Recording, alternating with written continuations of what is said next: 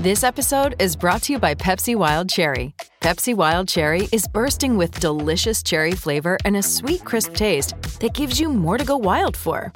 Getting wild may look different these days, but whether it's opting for a solo Friday binge watch or a big night out, everyone can indulge in their wild side with Pepsi Wild Cherry. Also available in Zero Sugar. So grab a Pepsi Wild Cherry and get wild.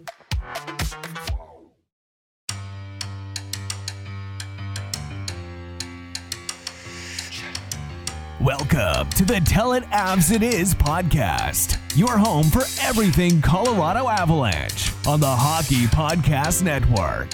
Here's your hosts, Griffin Youngs and Christian Boulay.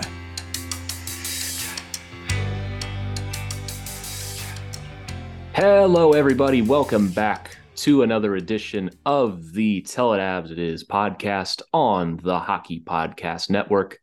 I'm Griffin Youngs, joined by Christian Boulay, as always. Christian, I just want to double check something. The trade deadline's on Friday, right? And not Correct. The last several days? I'm Correct. making sure I have that right. It's on Friday, right? Yeah, it is on Friday. Which I don't think the NHL got the memo for that, because since our last episode... To be fair, it is a leap year, so maybe they just got the days mixed up, and they're thinking it's one day earlier. I don't know. Yeah, maybe that's fair. But even still, since the last episode, we're not at the deadline yet, but there's been like 30 trades, and most of the league looks pretty different by now. We'll probably talk about most of them, but the most important one to us, the Avalanche acquire Lars Eller from the Washington Capitals for a 2025 second round pick. They get their center, their bottom six guy. Little bits of discussion, I think, surrounding this trade. Second round pick, maybe a bit much for Lars Eller, but it's in 2025. You don't really care too much about that. My question really lies with, how does Lars Eller fit with this team? And Christian, you can go first. Before we go any farther, from the post game, Josh Manson tweaked something late.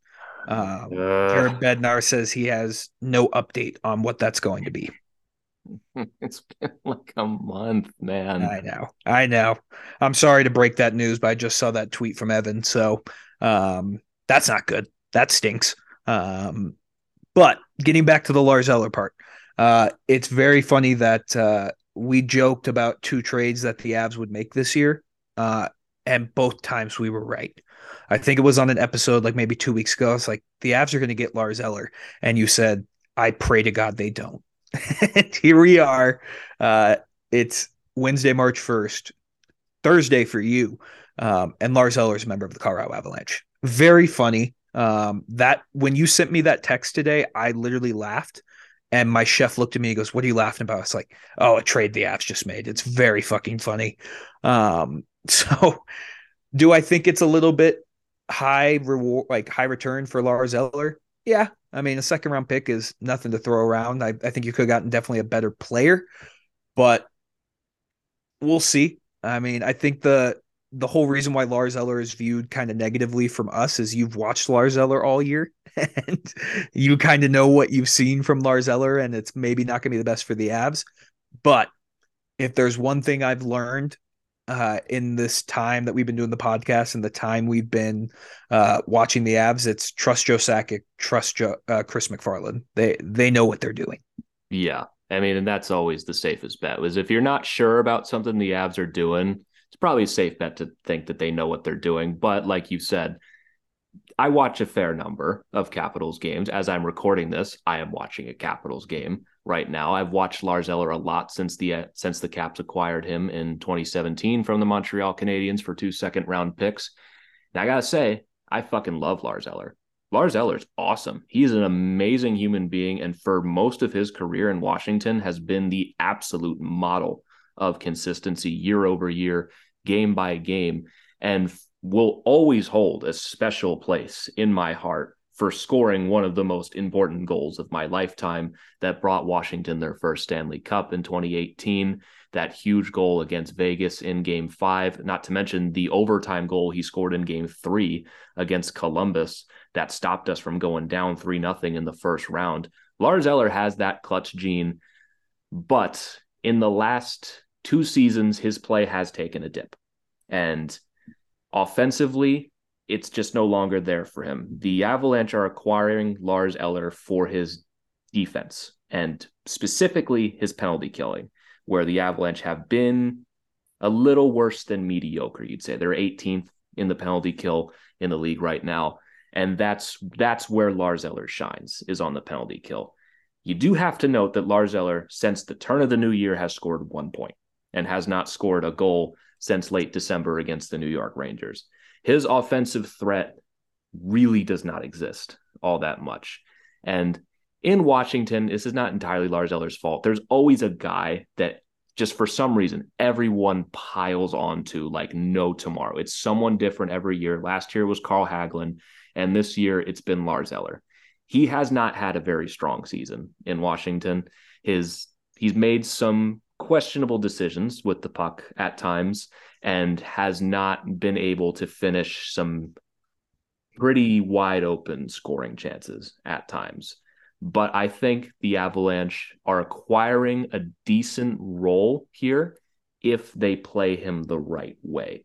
I think if you're acquiring Lars Eller to be your third line center every single night and maybe even to score every now and again, I think you're setting yourself up to be a little disappointed. I like him on that fourth line if you stick him with a guy like Logan O'Connor or Cogliano or Nieto.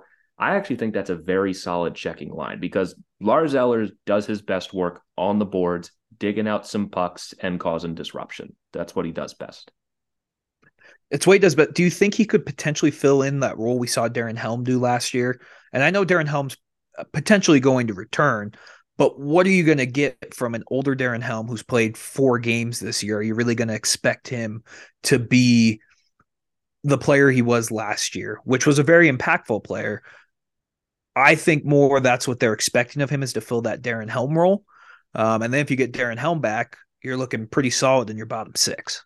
Yeah, I think you can move Helm to the wing without too much issue. Helm can play anywhere in your bottom 6, and I don't think you think too much about it. Lars Eller is a pure center. You're not moving him to the wings. Wherever he is in the lineup, he's going to be playing right down the middle. And you can move Helm to the left or the right really without too much issue. And plus, I mean, I've seen that brought up. I was like, well, what do you do with Darren Helm? I don't know, but it's a damn good problem to have. It is. It's a really good problem to have, but I think what the Avs did with this move is they bought some insurance with Darren Helm, because you just don't know with a guy his age. This seems to be just a nagging injury that has just not healed the right way. So I think that's what the Avs were going for here. It's a little high, but I think that's what the market's kind of shown us this year, is that you have to pay what may seem like an absurd price to get the player you want. And even it's then, not like last year where you can trade a 7th round pick for Andrew Cogliano. Yeah. And even then, like, I don't even know if it's absurd. Again, I really don't care about that draft pick all that much. And it's been a conversation since the Tanner Jeannot trade. Like, how valuable is a draft pick really, especially like a 2025 second round pick, where you are probably pretty lucky if that guy's playing in the NHL in 2028 at that point. So I really don't care about the pick. I think it could have been better used, maybe spent on a more impactful player, because I don't know how much Lars Eller really moves that needle.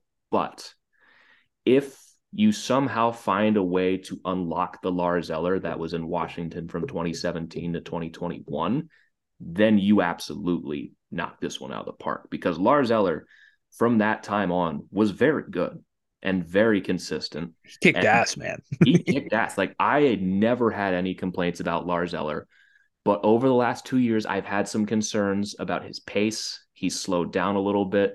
And like I said, his offensive ability was never really like anything to write home about, but he was always a consistent 15 goals a year guy, pretty respectable 10% shooting percentages and everything.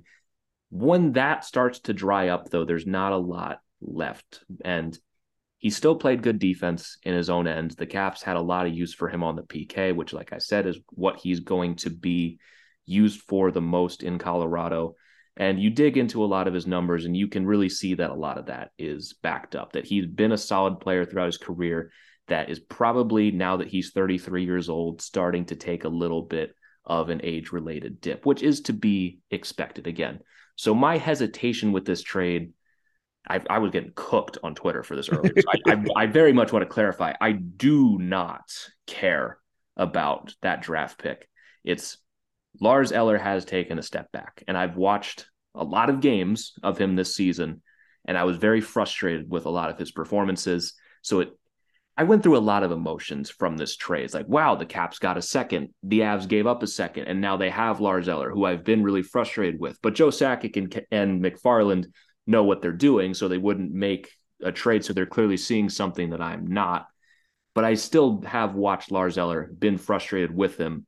And it didn't help that in this Devils game that I spent like 9 hours talking myself into this, and his first shift, there's a turnover that ends up in the back of the net, which I will chalk up to miscommunication. But I like the move. I think it's fine. I think as long as you're playing him in the right role and not expecting him to jump in on that third line and be like, I've seen people compare this to Lehkonen. I don't see that at all. This is a more defensive version of Cogliano, if you want to make a comparison to any deadline move the Avs have made recently. I think he'll be useful here. I don't know if he's going to be an absolute slam dunk, but he does fit that bottom six and fixes an issue on the penalty kill. The Avs penalty kill is just okay. And Lars Eller, at very least, if nothing else, can make that better. Can make it better. I'm going to look at this in the positive way. Every trade the Avs have made with the Capitals has worked out well for the Avalanche. It's so great to be a fan of both of these teams because they're just a farm system for each other. Like the Caps produce great players for the Avs, and the Avs give the Caps cap relief, and that's what they do best. So these guys are just so buddy. It's amazing. It's great. So I'm going to take the positive way, but I agree with you. I mean, he's going to fill that bottom six role. I don't think the Avs are done with their trade picks. I think they're going to move someone else. And we'll talk about the games coming up here, but this is our last episode before the trade deadline. So we're going to get the trade deadline talk out of the way first. I threw this out to you before we started recording, and this is probably my like hottest take and craziest take. I wouldn't even say it's hot, it's crazy, but I don't really rule out the possibility that the Avs make a run for Elias Lindholm of the Calgary Flames. I really don't. Like the Flames, I think me and you both agree they could make the playoffs, but that team is so far away from winning a championship. It's crazy. And they're going to need to offload some assets because they have a lot of guys. I don't think it happens, but the Avs would not be doing their due diligence if they did not at least see if he was willing, if the Flames were willing to move Elias Lindholm.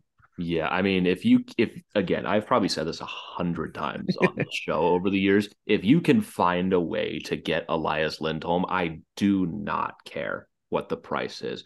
Send every first round pick you have for the next 5 years for all I care, because Lindholm would be such an incredible Av.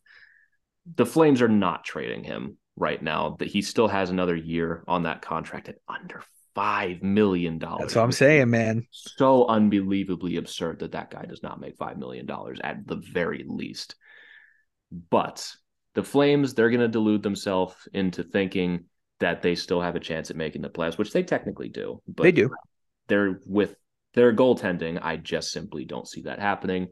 The earliest that could happen is the offseason. And if the Flames flame out again, then next season, then if they're really serious about getting assets, you go get Elias Lindholm. Oh yeah.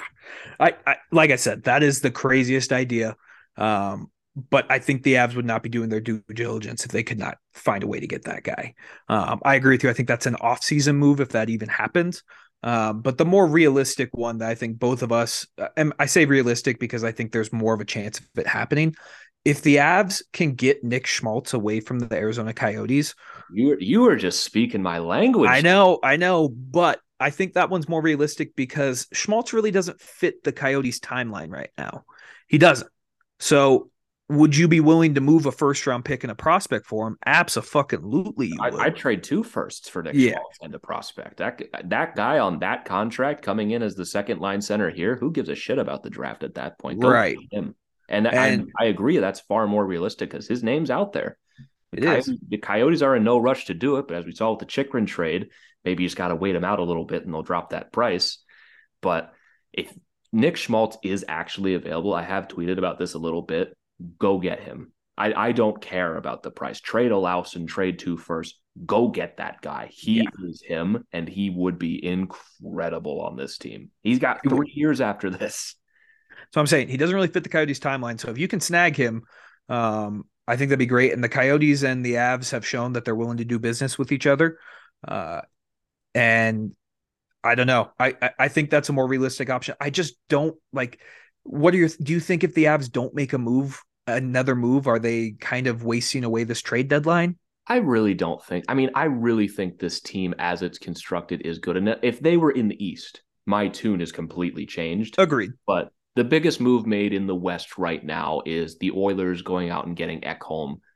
I do think that the Avs are a team that has not been healthy all season, and they're going to eventually get Gabe Landeskog back. And Cale Makar has missed most of February. They're going to get those guys back. And I agree. I don't think they're done, but I don't think if they don't make another big move, I don't see it as they wasted this. Right.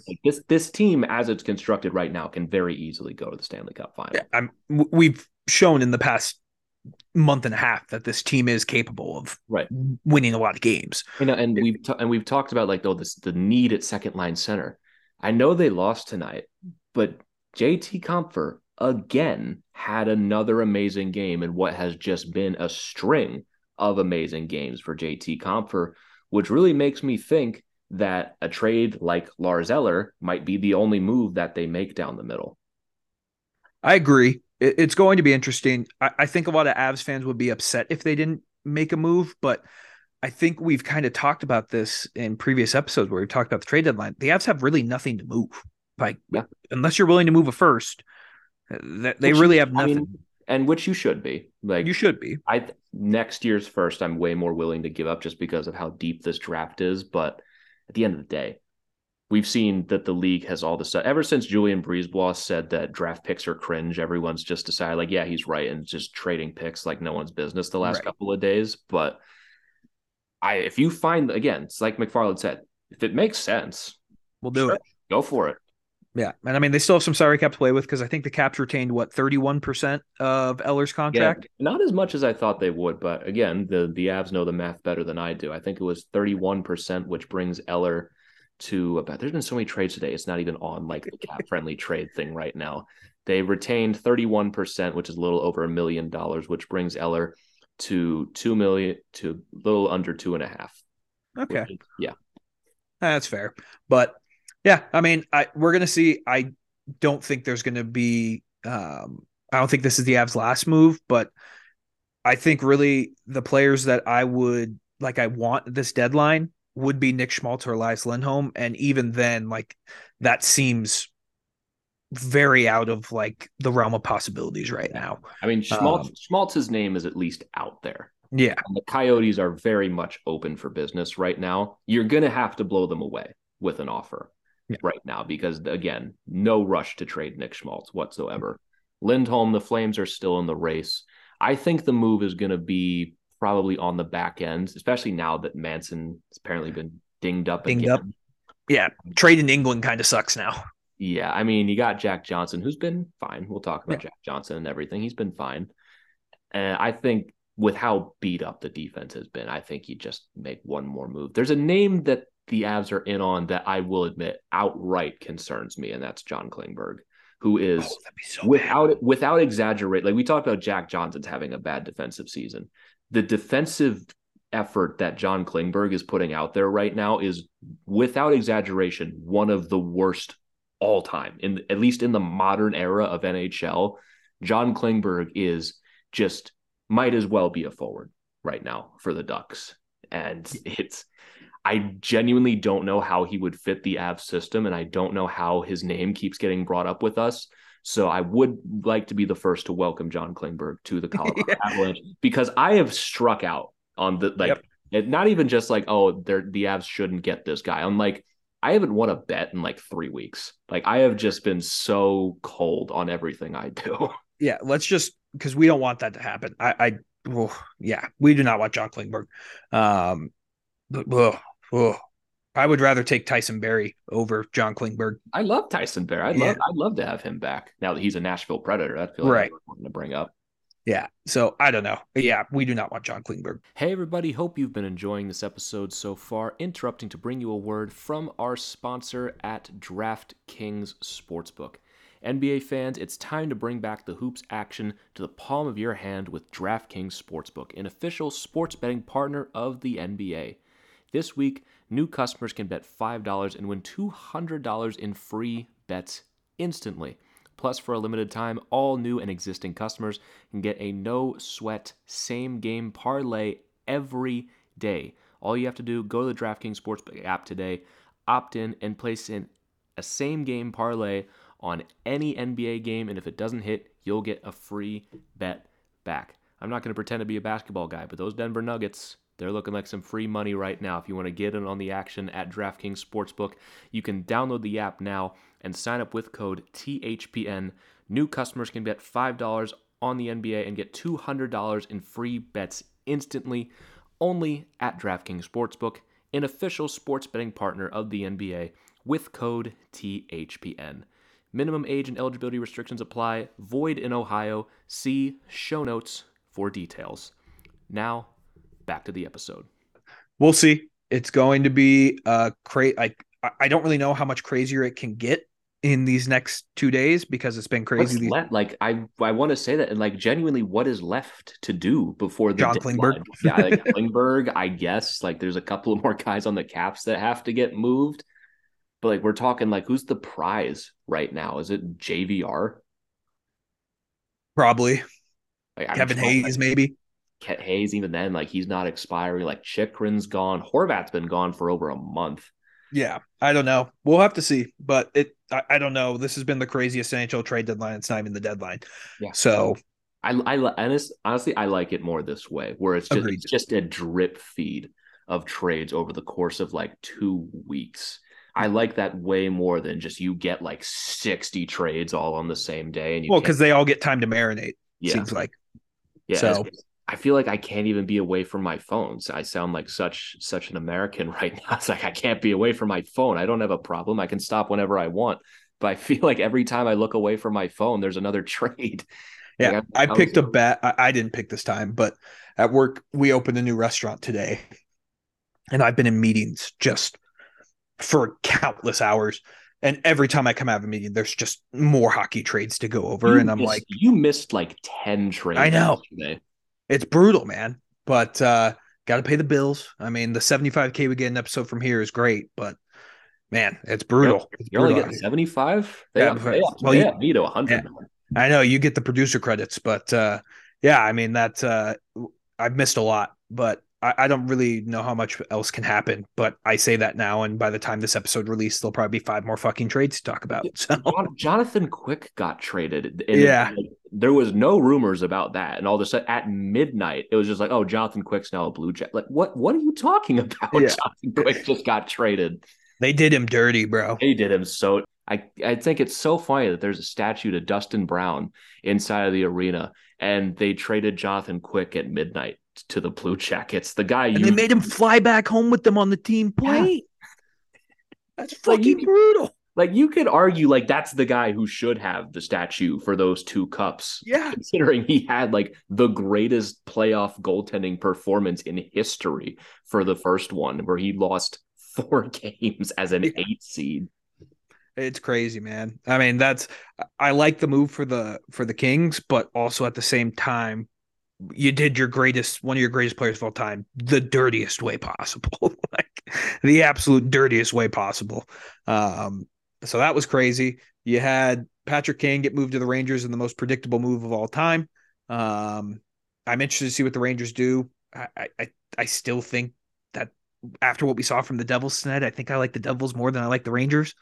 It just goes back and forth. Yeah. I was like, some nights I like the Rangers, some nights I like the Devils. Like that's just going to be an amazing series. I think I lean Rangers because of goaltending. Yeah. And now Tarasenko and Kane and blah, blah, blah. But I just want to run through all these trades before we go down a rabbit hole of individually talking about all of them. So I'm just going to list everything that has happened since the last episode because Jesus. Yeah. So Tanner Jeannot, I mentioned that Tanner Jeannot is probably going to end up in Tampa, like right as we stop recording. Did not expect Cal Foot 2025 first, 2024 second, 2023 third, 2023 fourth for a guy with like 6 goals this season, if that even. And the Leafs get Jake McCabe and Sam Lafferty from the Blackhawks. Jesse Puljujarvi goes to the Hurricanes. Would love to see the Avs end up with that one. I think that's going to be something that most teams wonder how we let the Hurricanes get away with that in a few years. Marcus Johansson ends up on the Wild. I did not sign up for my team trading players to teams I don't like. This is bullshit. I hate it. And then the Caps turn around and trade Eric Gustafsson, and the first they got in the Orlov trade for Rasmus Sandin, which I think is a tiny bit of work from Brian McClellan. And the Leafs trade Pierre Engvall to the Islanders and get Luke Schenn from the Canucks for both a third-round pick. Mattias Ekholm, like I mentioned, goes to the Edmonton Oilers for Tyson Barrie, Reed Schaefer, and a first-round pick. Gus Nyquist goes to the Blue Jackets. We'll see if he even plays before the playoffs. And then the Patrick Kane trade that we waited. Oh, wait. Where'd Gus Nyquist go? To the Wild.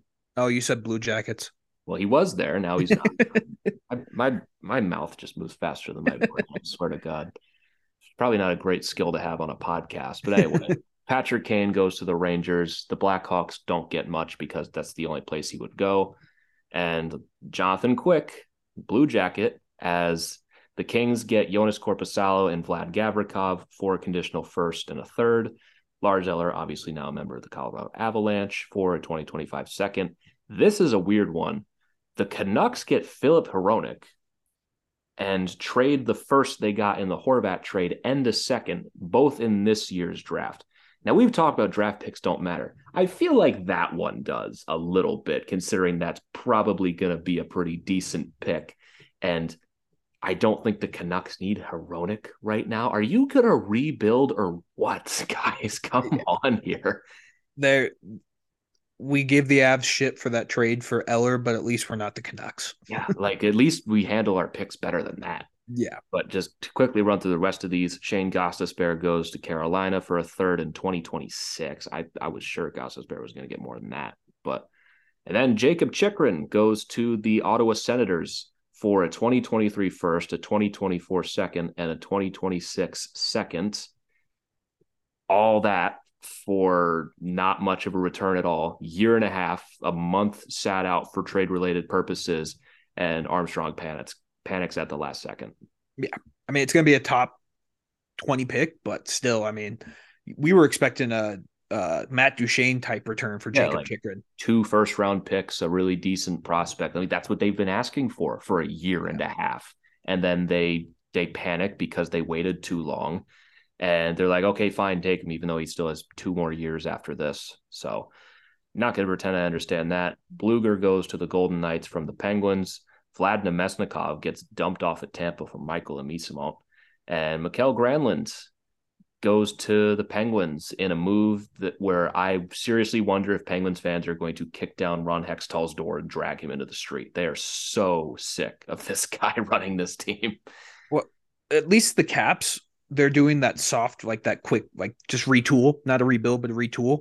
That what the Penguins are doing makes absolutely no sense. Like the Penguins are not a Stanley Cup caliber team. They just aren't. They waived Kasperi Kapanen and Brock McGinn, and they waived all these guys that have been wasting away and been horrible on their bottom 6 all season, and turn around and go get Mikael Granlund, who has 2 more years after this at $5 million, and he has not been very good this season. No, he's been bad.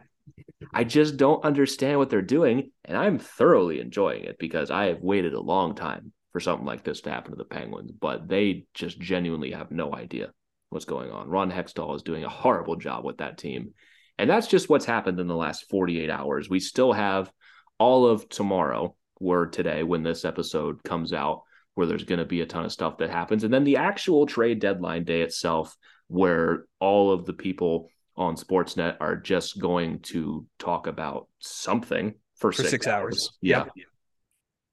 Yeah, it's been a crazy, crazy week and a half.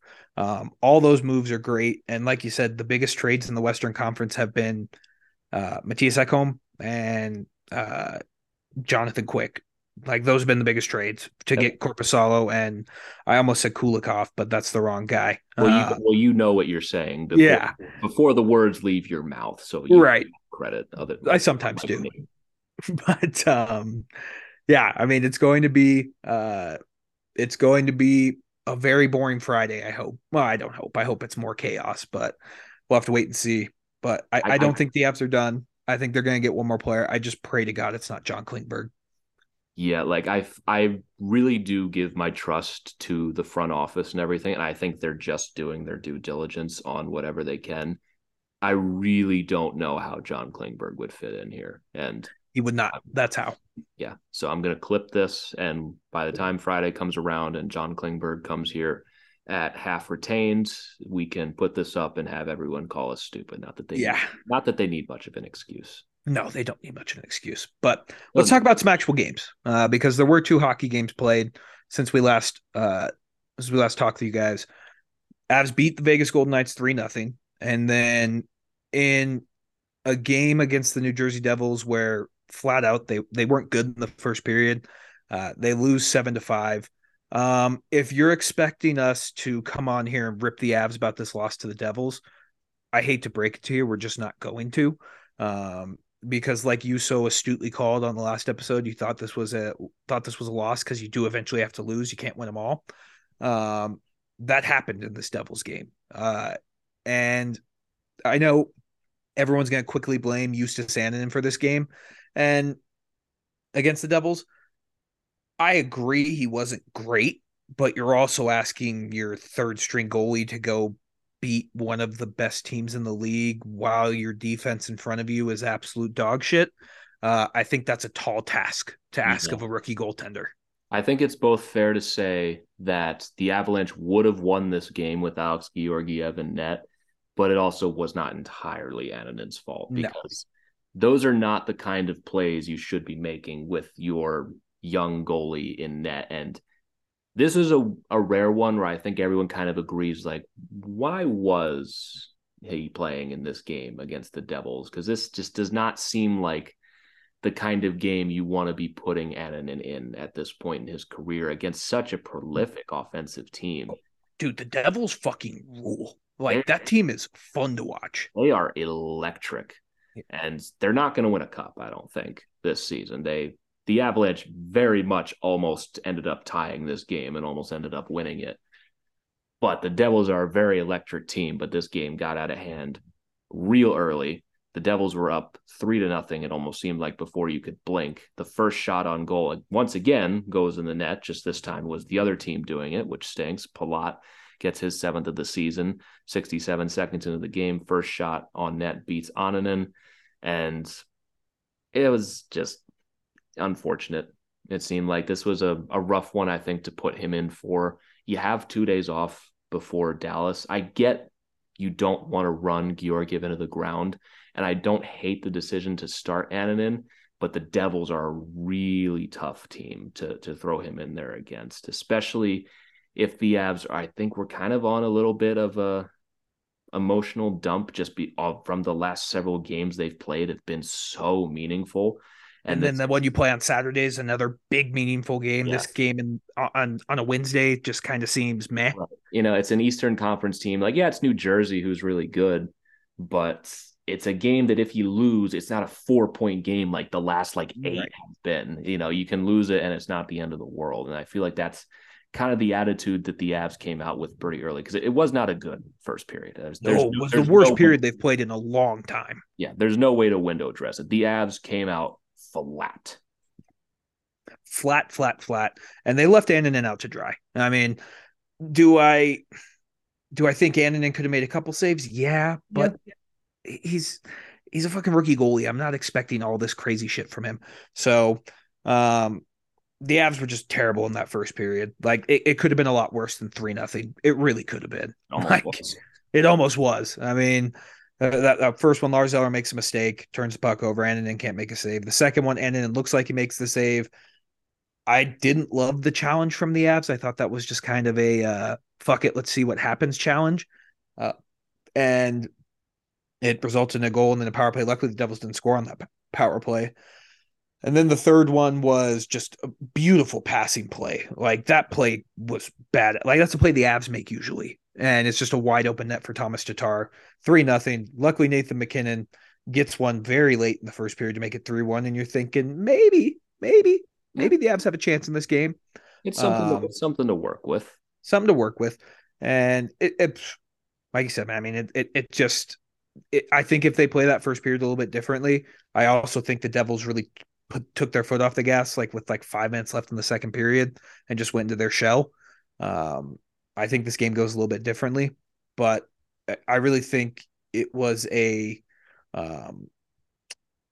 multitude of unfortunate events that caused this game to get out of hand early so fast. Yeah. And I couldn't watch a ton of the first period because I was at work, but I also do want to mention that I could not watch this game on ESPN Plus because for some reason or another, they have just decided that I live in New York for some reason, and I am blacked out from watching all New York games. I've mentioned this before, but now it's really starting to get in the way because, this is my job. I have to watch the team and I have to talk about them. So it'd be helpful if I can watch the games. And again, I could not watch this game because for some reason, ESPN Plus, horrible service that it is, decides that like, no, you live in New York. You can't watch the Rangers. You cannot watch the Islanders and you cannot watch the Devils. You can watch them on your phone under the same account, same connection, same Wi-Fi, but you can't watch them on any of your screens. You can't watch them on your laptop or anything like that. So that was great. That really pissed me off because I have to figure out how to tweet and watch the game on the little corner on the top of my phone at the same time, which again, ESPN Plus, what are we doing here with this? Yeah. And they've also never answered me as to why this is a thing. They just be like, well, have you unplugged your Wi-Fi? At that point, I just hang up.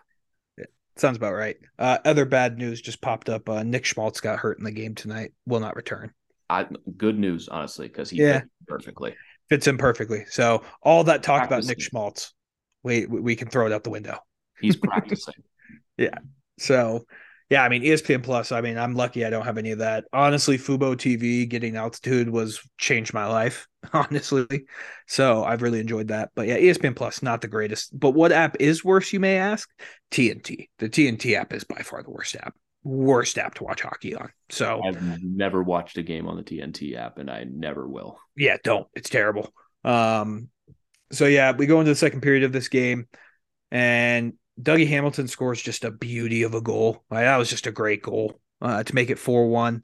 And then all of a sudden, the Avs just fucking woke up. They not quite. They still not quite. They had to go down 5-1 first. Yeah, they had to go down 5-1 first, but holy shit. Like they fucking woke the fuck up and they scored. Mikko Rantanen gets a deflection, make it 5-2. Shortly after that, Nathan MacKinnon scores after Lehkonen hits post to make it 5-3. JT Compher on a 2-on-1 scores to make it 5-4. And I don't know about you, but I was like, this is just inevitable that we're going to come back and win this game. Like it just had that feel. And then Ryan Graves makes a good play, like a pretty solid play. It was a little bit of luck, but that's what happens in hockey sometimes, and makes it 6-4. You could feel the wind get let out of their sails a little bit. Yeah, that goal really did change things. And Annunen did play, so you do have to talk about it. The Avs needed a save from Annunen to keep them in this game. They couldn't get it, and it's unfortunate because if that one gets saved, Nichushkin ends up tying the game in the third period. And if he saves one of the ones before that, we're not at this point where we need to come back from a 4-goal deficit. But again, rookie goalie, you don't want to go in too hard on him. Yeah. Well, and you tweeted that out. Like, I get there's emotions in a game, but giving him the gentleman's Bronx cheer. The Bronx cheer, really? Come on. Yeah, like it's a rookie goalie, guys. Like, you should have known when he started that, like, this game could get out of hand. And yeah, he let in that 6-1, which was a backbreaker. But I still don't think the kid played terrible. I thought he was left out to dry a fuck ton in this game. Yeah, I mean, you have players like Devon Taves turning the puck over. That just never fucking happens. Yeah, and we've seen that on and side to side really could use some work. There were bad plays that Georgiev does save just because he's much faster on his feet and able to cover his posts more effectively. But this was just a bad game for Annunen to be playing in against the Devils. But the Avs, they gave him a shot. He couldn't give him a save. It's 6-4 going into the second period, but less than 90 seconds in, Val Nichushkin, like I mentioned earlier, makes it 6-5. You got an entire period to get one goal. And the Devils switch goalies. They take out Vitek Vanacek and put in Schmid, who makes 12 saves the rest of the game, which... He made 12? We got 12 shots in that third period? Yeah, I mean, the Avs played well down the stretch. I mean, they definitely played well. But they just couldn't finish the job, and getting a fresh goalie in, a guy who stopped pucks, turned out to be the difference. Yeah, turned out to be the difference. I think that was not expected at all. But I did not realize the Avs even had 12 shots, because that... For as exciting as this game was, the third period after the Nichushkin goal, this game really just got boring as fuck. There were a couple chances for the Avs, and it just didn't happen for them to get that tying goal. And here's the thing: I'm not big on moral victories. I'm just not. When you're a team as good as the Avs, moral victories don't really mean that much. But they could have easily folded down 5-1 and just said, "Hey, we got our third string goalie in. Not much more to play for." They battled their ass off, and they came up just short. So I'm not going to look at this game as like a huge step back for this team. I think you just look at it as if Georgiev plays in this game, they win this game. Yeah. I mean, they were definitely playing well enough to outscore their problems. They scored 5 in this game. If you put Georgiev in, you probably end up winning this game 5-3, maybe 5-4, even if Georgiev has a bad night. And it was just a sloppy game from the Avs, a game that if they were playing a team like Vegas, as we saw, they don't make a lot of those mistakes because they're into the game and they're invested. But that just simply was not the case tonight. And the Devils are ruthless, especially when you have a guy like Dawson Mercer, who's scored for 7 straight games. He had 4 points tonight. Yeah, he had 4 points tonight. You saw a guy like Tatar pick up 3 points tonight as well. And they did their best. They definitely made it a real comeback attempt with those 3 straight goals, but that you can't win them all. It's like I was thinking coming into this game is like you do have to lose eventually, Right. It snaps a 6-game winning streak for the Avs. And I will say, if they beat Dallas, who gives a shit about this game? Yeah. Who cares? I think that's everyone's mentality. Hey everybody, hope you've been enjoying this episode so far. Interrupting to bring you a word from our new sponsors at Raycon. This is the time of year everyone's making New Year's resolutions, talking about big changes, but most of the time, these are pretty unrealistic, and even the smallest changes can contribute to these habits. And I've found you don't have to break the bank to make a big deal purchase for even the smallest things that can be a part of these big changes. For me, that has been my Raycon headphones. Raycon is premium audio at the perfect price point, so you can build great habits without breaking the bank. For me personally, my New Year's resolution has been running. My old headphones are staticky, they ran out of battery too easily. Ever since I switched, Raycons have fixed my routines and made them so much easier. Whether you're looking for a pair of everyday earbuds, gaming headphones, or a speaker with a battery that'll last all night, Raycon has you covered. And these are half the price of other premium audio brands. So you don't even have to choose. You can get a pair of headphones and a spare, a speaker, and you're still paying less than you would for even just one pair of headphones from other companies. And even if you know you'll love your Raycons as much as I do, Raycon wants you to make sure that you'll feel great about your purchase. They offer buy now, pay later options, and every purchase has a free and easy return guarantee. And best of all, Raycon's features are endless. 3 customizable sound profiles, earbud tap functions, noise isolation, awareness mode, crystal clear call quality, water and sweat resistant, hours of battery life. There's just no reason to not get in on this now. So if you're ready to buy something small with a big impact, go to buyraycon.com/THPN today to get 15% off your Raycon order. That's buyraycon.com/THPN to score 15% off. Now, back to the episode. Yeah, just kind of, it was a good effort. You battled, but a shitty first period and some shoddy goaltending cost you this game. And you just got to regroup now for Dallas. Cale Makar hopefully back for that one, fingers crossed. But now we lose Josh Manson, so once again we won't play a game with the top four intact. It seems. And we'll see what's going on with Cale. He was put on injured reserve retroactively to being. Peter just tweeted out that it was to create a roster spot for Lars Eller. Yeah, and I was to say that he can be reactivated off of IR at any point because of him being put on it retroactively. So there's not a ton to read into there, but it opens up an extra roster space, which they needed after getting Lars Eller. And hopefully Manson is okay, because that would be a massive loss. That'd be a backbreaker. Yeah, that'd be a backbreaker.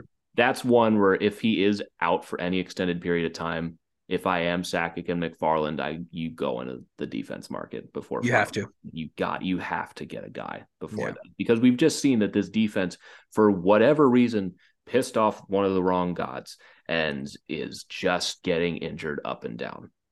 Yeah, I mean, we had gone too long without an injury, if we're being honest. So it had to happen, but we'll wait and see. But do you have any other thoughts on that Devils game other than I mean, it was just one of those games where it happens. It felt like a game that was drunk. And when you're drunk, you don't have a lot of thoughts. And I feel like those are my thoughts on this game. There's so many of them that I have none.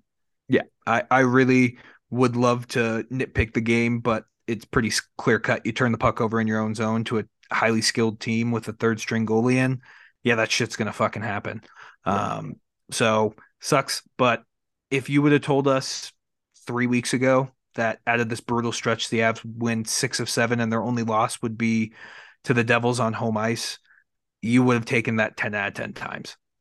Yeah, without question. You've taken care of business against the teams you need to take care of business against, like the Vegas Golden Knights, who coming into that game against the Avs were leading the West, and the Avs played close to their best hockey of the season. They shut out Vegas 3-0. Mikko Rantanen 14 seconds in with the game-winning goal.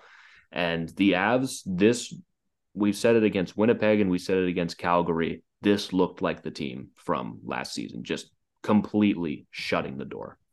Completely shutting the door. And Vegas actually in that first 10 minutes, if it wasn't for Georgiev, it could have been a little bit different of a game.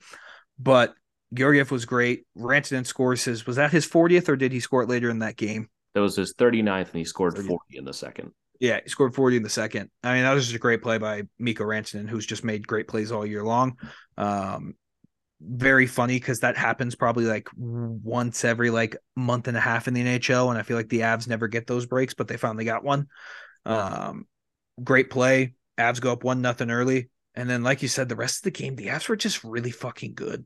It was the return of Jack Johnson in this game. And I can't remember, I think it was his first or second shift in the first period. He broke out of the defensive zone, turned the puck over, made a good defensive play, turned the puck over again, and then got the puck out finally. We got the full Jack Johnson experience in that one shift. Yeah, it was good to see Jack back on the ice again. And people love him. Every time Jack Johnson's on the ice, you got to cheer the first time he touched the puck. And you could tell the guys were really happy to have him back. Oh, yeah. I mean, one of the things that really struck me was that goodbye post from Max Domi, who's been his teammate for 7 months, talking about I'm going to miss you, all the memories we made in this short period of time. If that does not tell you the kind of person that Jack Johnson is, where you have a guy who's known him for not even a year, giving him this paragraph long goodbye post, I don't know what to tell you. That alone makes that trade worth it, just for how much they love him, how much everybody loves Jack Johnson. Dude, I saw a TikTok and I forgot to send it to you. It was a World Junior Championships game and a shootout. And Jack Johnson was taking fucking shootout attempts for the USA, and he scored on it. It was fucking awesome. I was like, is that the same fucking Jack Johnson, bro? He scored it on Carey Price. I was like, is this real? I should have sent it to you, but I mean, Jack Johnson, like we talked about, he knows the system. The team loves him. Everyone loves him. And he's been solid his first 2 games with the Avs. He hasn't done anything where you're fucking Jack Johnson, man. So I still think the plan is to have him be the seventh defenseman if everyone's healthy, but God knows that's not going to happen. So you can trust him out there. And yeah, he's just Jack Johnson, man.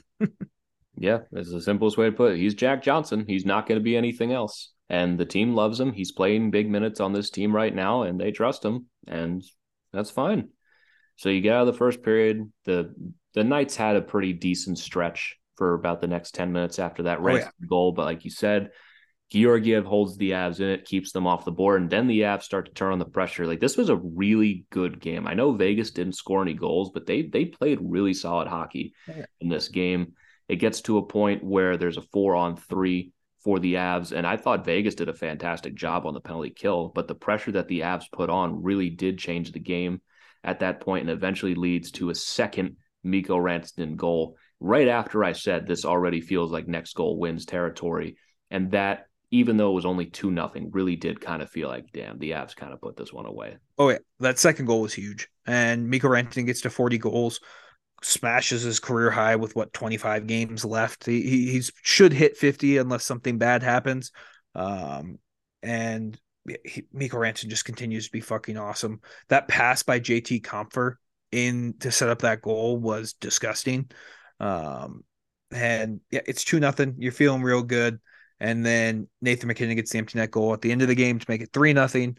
McKinnon's scoring at an unreal clip right now. He's going to continue to do that, hopefully, for the rest of the year. And like you said at the start of this breakdown of this game, this was probably one of the Avs' best game of the year. Yeah, defensively, at least, this is the cleanest they've looked all across the board. You had Georgiev saving them when things went wrong, but like, it should not be overlooked the game that Josh Manson had, that Devon Toews had. Like, Devon Toews, this is classic Devon Toews, the best version of Devon Toews that we saw in the playoffs and throughout the regular season last year, making several disruptive plays in the defensive zone, creating great breakout passes. Like, that's the Devon Toews that I've called the safety blanket for the last 2 years, where he just does everything right. He hasn't been exactly the same this year, still has been very good, but I'd easily chalk this up to this was probably his best game. It was his best game, and that was just weird. He followed up with kind of a stinker tonight against the Devils.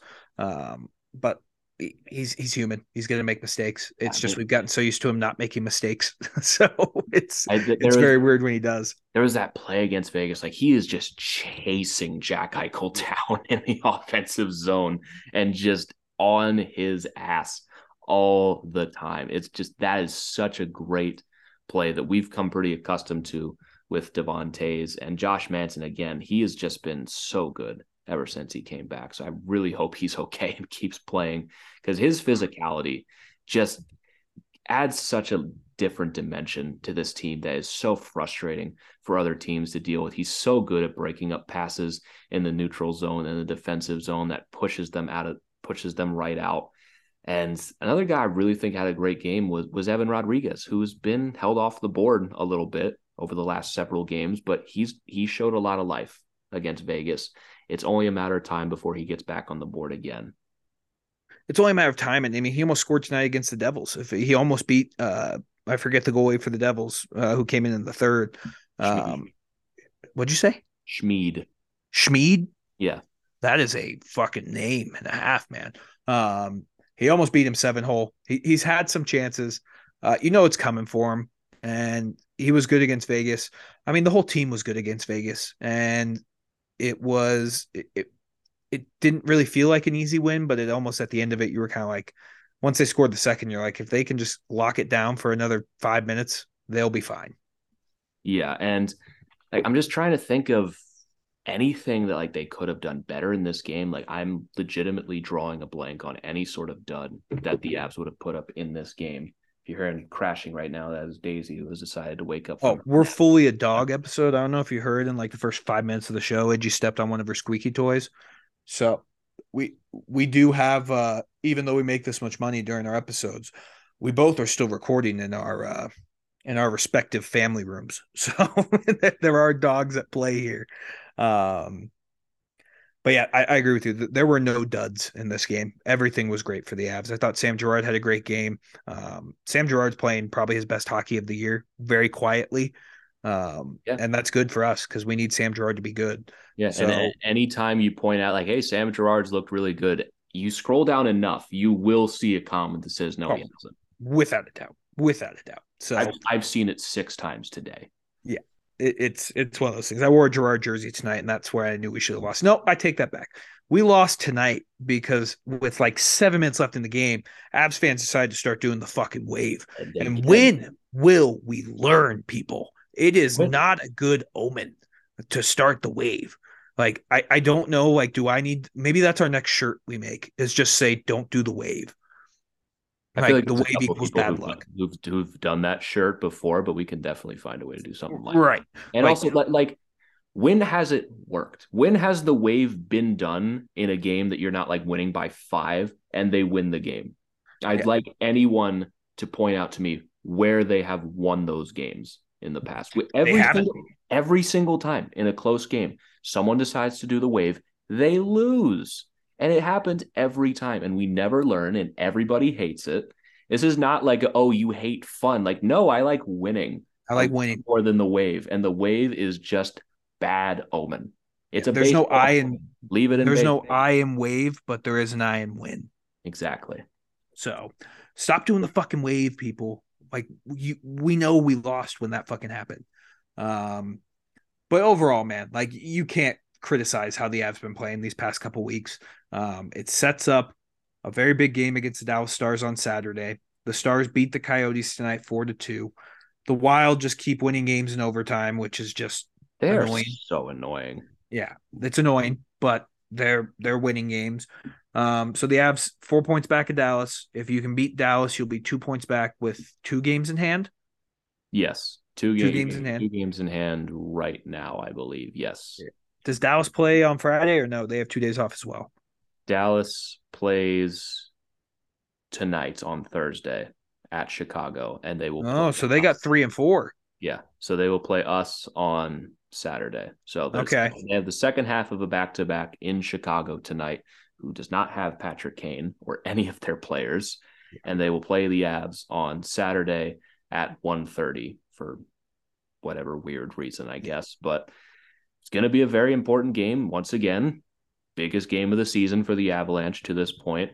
And after this, things are going to calm down a little bit for the team. You still have Seattle on the second half of the back-to-back on Sunday. That game is going to be at home at least. But after that, you have San Jose, you have LA, Arizona, Montreal, Toronto, Ottawa, Detroit, Chicago, Pittsburgh, 2 games against Arizona, Anaheim, before you finish the month against Minnesota. And then after that, like, it's really just 2 weeks until the playoffs. Right. So you get through this. If they can beat Dallas, which I think they can. We've kind of had Dallas's number this year. If Cale Makar plays, I think that makes a big difference, obviously. If Josh Manson plays, that makes a huge difference as well. And I don't know about you. I've been watching the Stars games. Ottinger has not looked particularly great these past couple of games. So he may not be at his best. I think the Avs are going to go in and win this game. I really do. I think with the way they've been playing, you put Georgiev in net, I think this could be a little bit more of a lopsided score than we're anticipating. I think the Avs could win this game like 5-1, 5-2. This feels like another Winnipeg coming up where the Avs, like, they've got a statement on the horizon, and which is scary considering the amount of statements they've made over the last little while. I don't think they're happy at all with how this Devils game went. They've got 2 days off to rest. You're going to have a rested Georgiev heading into the net. It is going to come down to health, unfortunately, because whether Cale Makar plays or not, there really is not an answer. And we just don't know the severity of Josh Manson right now. It could just be like, I'm sore right now, or it could be he's out for the season. Like we genuinely have no idea where that's going at this point. But even still, I think the Avs are going to put up a great performance. And Ottinger's he's been okay his last several games. He's been very up and down. He posted a 7.62 against the Canucks the other day, right after posting a 9.53 against Vegas. He still has a 9.23 on the season. The Avs have to take him seriously. But Dallas is on a bit of a downturn right now. They just drag games to overtime, though. Like, they find a way to drag games to overtime and lose in them. I don't think it gets to overtime. I think the Avs are going to take care of business and I probably agree. a good 5-2 win. I feel like I just love saying that score 5-2. I feel like that's just all the scores 5-2. Yeah, I think it's going to be a little more lopsided than we're anticipating. I think the Avs are going to come out pissed off. You're going to have a highly motivated team, and they're going to kick the shit out of the Stars. I think they're going to go in there early and probably be up 3-0. Yeah, I agree. So both in agreement on that. And then we have the Sunday back-to-back where, again, the team will be rested going into Denver, which is just – you just love to see it. It's great. And against Kraken, late game, so you'll get a little bit added time rest. But Kraken are meh since the All-Star break. They're kind of meh. I mean, who knows what that team's going to look like after Friday? Because I've heard Morgan Geeky's available in trades. It's weird because I've heard more Seattle players are available more than they're going to be right. But that's the smart thing to do because this team's not capable of winning a cup. Yeah. Like, you're ahead of schedule right now. Don't throw everything in when you're not there yet. Yeah. So that makes sense. So who knows? This Kraken team could be a little bit more depleted than we're thinking. It was a great game last time these two teams played. I think the Avs at home, they want to get that sour taste out of their mouth from what the Kraken did to them last time they played in Denver. I think the Avs win this game. I think it's like 4-3 overtime. That's going to be my prediction. I agree with that. I think this game is probably going to end up going past regulation. I think the Avs are going to get the win. I mean, Seattle, they're a very deep and motivated team that you obviously have to take seriously. Right. It's going to be a tough game. I mean, if it's Grubauer playing, we know that he saves his best performances for the Avs most of the time. I think I like 4-3. I think the Avs get a win in overtime, and they get 4-4 on the back-to-back. Agreed. I mean, they seem to be the kings of back-to-backs, so we'll take it. But yeah, I mean, overall, the Avs playing some of the best hockey of the year. They're only going to get better. Trade deadline's coming up on Friday. I imagine that we'll probably have to do an emergency episode in these next 2 days. I just imagine we will. I imagine so. I mean, I imagine Friday at the very least we will. Yeah. I'm so pissed this trade happened today. Did we not absolutely call this happening? All right. It'd be like, if there's any day that the Avalanche would make a trade, it's Wednesday, because 1, that's the day where I get home the latest. 2, they play on that day late, and 3, we already record that day, so we can't milk the extra downloads. Correct. So I imagine we'll be talking to y'all before the week's end, but I don't think I have anything else, man. I mean, there's a lot to talk about with the trade deadline. Yeah. If we really want to go into detail on everything that's happened over the last little while, I mean, we could go on for maybe 3 more hours. But long story short, East good, West trying. Yeah. They're trying. They are a conference, and one team from the West will be in the Stanley Cup final versus only one team in the East, which almost feels like a shame. It's so dumb that one of the Rangers and Devils is going to be out in the first round along with the Leafs and the Lightning. Like, to be fair, the playoff system changing would have the exact same matchups right now, I think, but it's just speaking to how good the East is. Yeah. The East is fucking awesome. So we'll see. It's going to be a fun end of the regular season. We're already into March, so that's crazy to think about. Yeah. God, I mean, the trade deadline by the time you're listening to this is tomorrow. I mean, I told you guys it's going to come up fast, and here we are already, and my God, what a deadline it has been. So I don't think the Avs are done. I don't think they're going to knock our socks off or anything, where we're just going to come on here and be like, holy shit, the Avs. They did it. They got the big P. I think they're going to probably look into filling out the bottom of their defense. Maybe, I don't know. I really don't think they're going to do a whole lot. I think Lars Eller fits the need that they had internally with fixing that penalty kill and adding to their bottom 6 center depth. They could go through the deadline not making a move, and I think they'll be fine. Like, I like their chances against pretty much any West team as long as they're healthy. Even though the Oilers got Mattias Ekholm, the Avs cooked him against Nashville in the playoffs last year. Like, he does not scare me one bit. I also saw that, Ekholm immediately becomes the Oilers' best defenseman, which makes this a win. I'm like, that is not the compliment you think it is. Where, one, that's really bad if Ekholm immediately becomes your number one guy. And I like Ekholm. I think he's good, but he should not be your number one. No, he shouldn't be. But we'll have to wait and see. So yeah, we'll wait and see. But honestly, the Avs playing some good hockey right now. I'm having to stall because Griffin's screen froze, so you're getting really big behind the scenes. Oh, you're back now? I didn't know if I froze. I thought you froze for a second. No. Oh God, this is just great podcasting for us to end the show. Maybe this is a sign from us to wrap it up. But yeah, I mean, we'll see what happens for the rest of this trade deadline. The Oilers make the biggest move, and that's get Matthias Ekholm, which honestly I don't think that's that great. And you see what the return was from Chychrun, and you go, maybe Chychrun would have been the better option. But we'll have to see. Oh, that's why Schmaltz got hurt. He took a puck to the face. He would fit in so well here, man. Yeah. Okay, so it's maybe not that bad. So, yeah, we'll see where all that goes. I mean, I doubt Nick Schmaltz gets moved before the deadline. I'm lying. I'm manifesting this because I'm wrong on everything right now. I don't think Schmaltz gets moved. I don't think he comes to the Avs. Please come here. But we're going to wrap this one up here. The Avs, they get the win 3-0 over the Vegas Golden Knights. They lose 7-5 to the New Jersey Devils in a game that I don't think we will really ever talk about ever again. Also worth mentioning, Mikko Renton, the fastest Avalanche to hit 40 goals since the franchise relocated, which I forgot to bring up because, of course, I did. But fun episode all around. We'll probably be back before Sunday if the Avs make a significant move. If they do end up blowing our socks off, we'll be back for an emergency pod talking about whatever happens before the deadline. I'm sure there's plenty more crazy stuff that's going to happen over the next 48 hours before the deadline comes and goes. But again, thank you all so very much for tuning in. You can use promo code TELLITAVSITIS on SeatGeek for $20 off your first order of $50 or more. If you want to follow us on Twitter, you can follow me at GYoungsNHL. You can follow Christian at Christian_Belay, and you can follow the show at TellItAsItIs. But again, thank you all so very much for tuning in, and we will catch you all next time. But until then, let's go Avs.